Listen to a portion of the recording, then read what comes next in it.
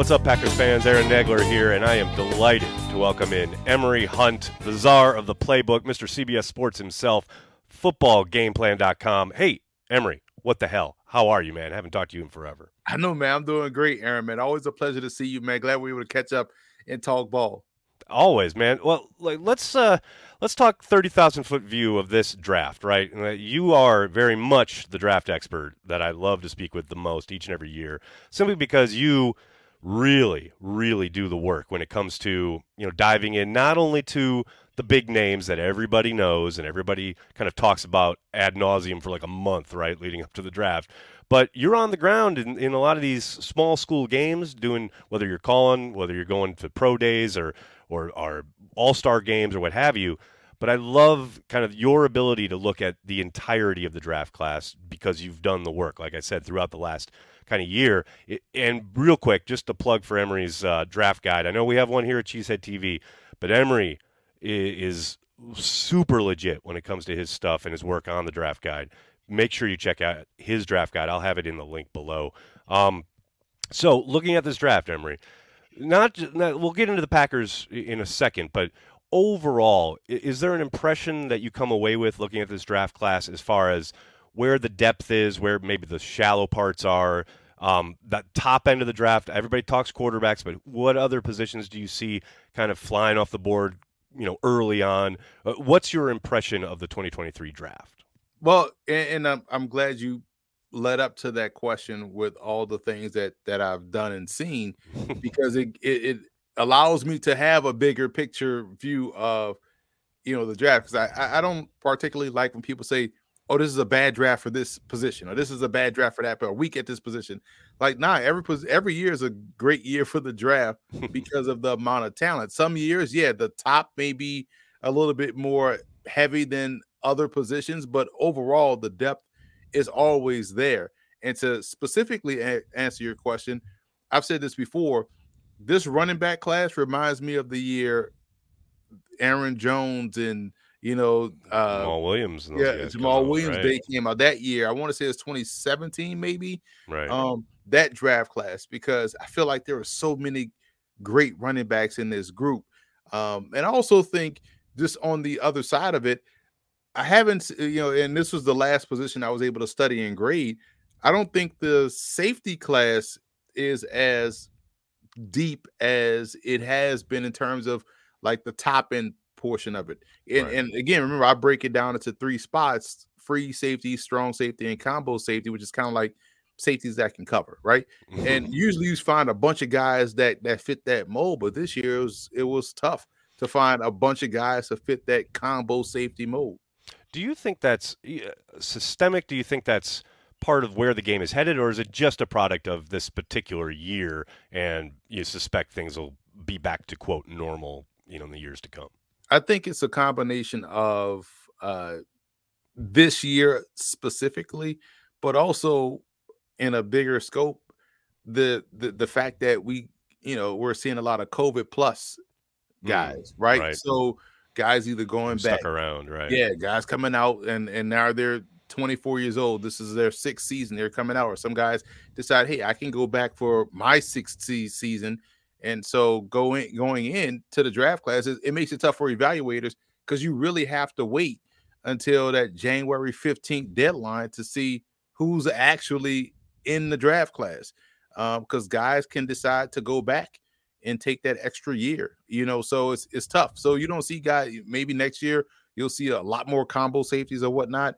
Right. But I feel like once we're done with this COVID plus, bonus season, I think we'll get back to normal and start to see, classes equal out throughout. Looking at where the Packers are at 15 and any number of picks thereafter, obviously we have to wait on the Aaron Rodgers trade to really get the firm grasp on what it is exactly the Packers have to work with.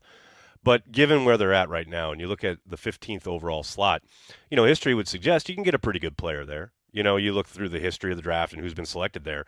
But you also have to look at the Packers' history as far as what positions they like to take. And it is interesting to see, especially lately, you've seen a lot of tight ends drafted or mocked to the Packers. History would also suggest that that's probably not going to happen. But do you share the kind of conventional wisdom, so to speak, that I don't expect the Packers to take a tight end at 15, mostly because I've heard so much about how deep this tight end class is. Is that something you found when you're kind of breaking it down? Because everyone you talk to seems to suggest that, if you do wait on a tight end, this is the draft class to do it. Well, everybody always loves. It's funny, like everybody says the same thing, but they never really tell you why they are saying this. Um, Right.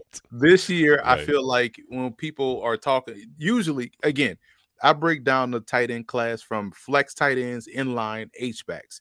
So, from my perspective, some years you may have, oh man, there's a bunch of inline guys that are really good and not that many H backs or not that many flex guys. Like I remember the Kyle Pitts year, it was really just Hmm. Kyle Pitts and other guys, right? And Right. as a flex guy. And Right. so this year, I feel like when people are talking about it being a deeper class, I'm expound on their just blanket comment Right. is deep across the three spots. So you could find a good, amount of inline, good amount of H backs, a good amount of flex, tight end types. So yeah, it's a deeper group across the board. So I can agree with that assessment, but just wanted to color in the lines a little Right. bit, No, I feel as a you. I post feel guy. you. Well, it's funny too because we had a chat kind of offline a couple days ago regarding the Packers pass catchers in house, right? Mm-hmm. And this idea that seems to percolate publicly, and especially from some people looking on the outside looking in, and you talk about the Packers being bereft of talent at wide receiver. Obviously, they have to add to the room. I don't think anybody's dismissing that idea. But I do bristle a little bit as a Packers fan when you talk about, oh, Jordan Love, the cupboard is bare. It's like, did anyone watch the Packers last year? I mean, Romeo Dobbs was no slouch, and we all saw how explosive and amazing Christian Watson was. And I think you look at Samari Torre, he barely got opportunities last year. So who knows what you have there? So I understand, yes, they will undoubtedly add a wide receiver in this draft. I'll be very surprised if they don't. But this idea that they've got nothing to work with is kind of funny to me. What do you think about that? I agree with you, man. It's bogus to me because think about it. Samari Toure, I had a higher grade on as well. Mm, And if you look at his skill set, it falls in line with Watson and Dobbs. I said this before on this show, like they have a type. Like if you're right. long and lean and can run, you fit their mold. I'll go even further. If we, pull back the layer and look at the XFL, who's one of the leading receivers in the XFL right now? Chris Blair, out of all corners. He was on the Packers Packers legend, roster. right? Exactly. So it's not like these guys aren't talented. And Jeff Cotton was a physical receiver at Georgia Tech. We'll see him get an opportunity. And this is why I love covering so many prospects and doing a full view of a team's roster, because a lot of times the answer may already be on the roster, that a guy that they've developed and been working with, and it's his time to hit the ground running. That's why they let this guy go off in free agency or didn't sign Exactly. this guy back. So, Right. if people dove deeper into these receivers or into prospects in the draft, as they like to say they do, then they would Mhm. know Torrey can ball. Torrey was a beast at Montana, then transferred and was a beast at Nebraska. And so I guarantee we're going to be talking about him like we've talked about Dubs and also Watson. So I'm not the Packers, to me, if I'm sitting at 15, I'm all in on one player in particular, and he's a defensive lineman that I want to see on Green Bay because I think he could be phenomenal. Oh, who is that? Oh, give us a name, Czar's Oh, playbook. you want? Listen. Brian Bresee would be perfect for Green Bay. I He love it. is someone that's 6'5", 300 pounds, can play any one of the techniques up front. And I'm not saying he's this guy. Um, I'm just saying from a size perspective, Hmm. you don't see guys this big be like that up front.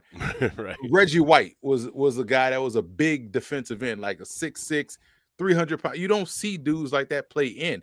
And Hmm. Brissy can play in. He could also play, your five. He can kick down and play a shade. He could do a lot of things up front. And he's gonna be, last year he dealt with life. So I'm not even looking at last year and like, wow, there was a drop off. He dealt a lot off the field that, you know, can affect you on the field. Hmm. So when he's healthy, and when now that he's going to be another year removed from what happened last year, this dude is still a premier talent up front. And I think Green Bay getting better up front, on either side of the ball Either is side. where they need to go. Totally agree. It's funny you say that because it is that time of year where everyone's talking about they got to go get a wide receiver or they got to add a tight end. And I'm like, can we fortify both lines, please? Like, that's 100% to me, especially like, it's so funny. I had someone in my mentions. I can't remember who it was. I'd love to give him a shout out. But they're like, everyone's out here talking about adding wide receivers like we didn't get run over by the Eagles on national television last year. It's like, at some point, you've got to be able to win up front on both sides of the ball. The reason they didn't make the playoffs last year is because they couldn't hold up front against the Lions in that final game. It's like, I love this idea. I love the idea of adding a defensive lineman early on in the draft, somebody who can control the trenches. I mean, we all know that's where the game is won and lost, and we all kind of talk about it like leading up to the Super Bowl, right? Talking about the Chiefs or the Eagles, and oh, they've got these great lines. Well, that didn't just happen. You've got Right. to you got to invest along. And here's the other thing. This is what another reason I love talking to you, Emory, is that like, okay, we can talk about the 15th pick, and plenty of people will, but I'd love to talk to you about day 3. You know, this idea that we always go through it every single year. The first selection gets made, whoever it is, on either side of the ball. And because of the way the draft is set up now, you've got 24 hours to pick it apart and talk about who it is and what they should have done and how they won or lost the first day of the draft. And it's like there's 6 more rounds. So with that in mind, if we go to day 3, and that's where, Brian has made a ton of selections. He kept everybody from his draft class last year. I suspect with a team in transition, especially trying to get out of a salary cap kind of purgatory that they've been in because of Aaron Rodgers and trying to run it back, you got to think there's a good chance that a lot of these day 3 guys will have opportunities. Is there anybody? Is there a prospect or two that you can think of off the top of your head where whether it's wide receiver, whether it's tight end, or maybe on the defensive side, maybe it's an edge, a guy or two who could possibly have a pathway to playing time. And I'm not saying they're going to come in and be a starter right away. Day 3 guys who could contribute, guys who probably have a chance to at least compete in training camp and make a name for themselves. There's two, and it's all defense for me. I Love can it. give you a receiver, but I'll say defensively, um, and I'll start top down. I'll look at safety, combo safety, Xavier Bell out of Portland State. You watch him play against Washington and you watch him play against San Jose State. Portland State moves him around across the back end. So he can play corner on the boundary side. He can play inside versus, slot receivers or bigger inside receivers. He can man up against tight ends. He can blitz off the edge. He is someone, he's 6'1.5", close to 6'2", 205 pounds. Did Oh a yeah, great there you job go. down. Yeah, so Right he in their can. wheelhouse. Yeah. Right, he's perfect. He's height, weight, speed guy. Great college gridiron showcase. Great career at Portland State too. So he's someone to keep an eye on. And um, Bethel, there's 2 Bethel universities. First of all, this is the one I'm talking about. That's in Tennessee. So Gotcha. this is an NAIA program. It's the Bethel Wildcats, and this defensive lineman Darrell Middleton. What's crazy about him is, obviously you want to dominate on film. And he's 6'6", 305. So he's another one of these guys that can play any one of the techniques. But obviously you want to see guys dominate on film.